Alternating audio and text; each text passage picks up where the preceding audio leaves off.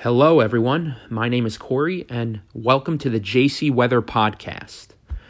So the big story is, of course, Hurricane Delta, which has rapidly strengthened as it was only a minimal tropical storm just 5 to 6 hours ago. The storm is centered just southwest of Jamaica with 75-mile-per-hour sustained winds. The latest aircraft recon also shows the pressure has dropped to around 977 millibars. That's a steep drop of 8 millibars since the 5 p.m. advisory. Also, Delta's center unexpectedly reformed a bit further south.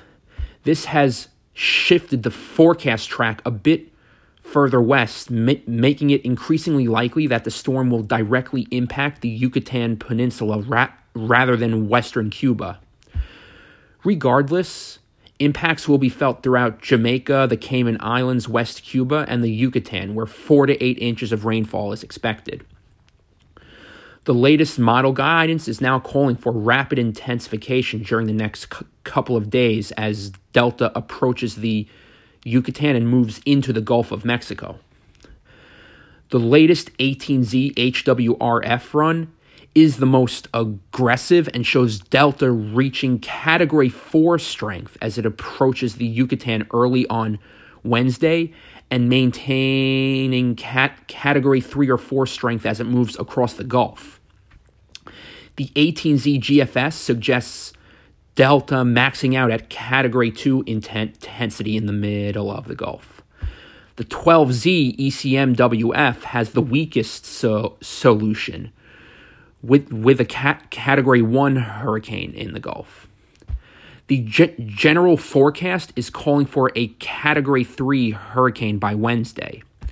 I do agree with this forecast as it will be moving into a very conducive environment for strengthening. This includes sea surface temperatures in the mid-80s and very little wind shear. I wouldn't be surprised if it even reaches Category 4 strength like the HWRF suggests. As for Delta's strength at landfall along the Gulf Coast, there is a good possibility that it will weaken as it approaches due to increasing southwestern vertical wind shear and cooler shelf waters over the northern Gulf. As to the extent of the weakening, there's still a lot of uncertainty.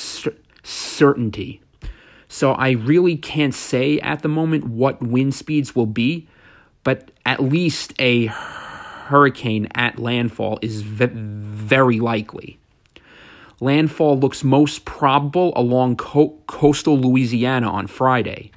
This all means that there will be a risk of dangerous storm surge, wind, and flooding rains along the coast from Louisiana to the western Florida panhandle. This would also make Delta the only Greek-named hurricane to ever make landfall in the United States. My name is Corey, and thanks for listening.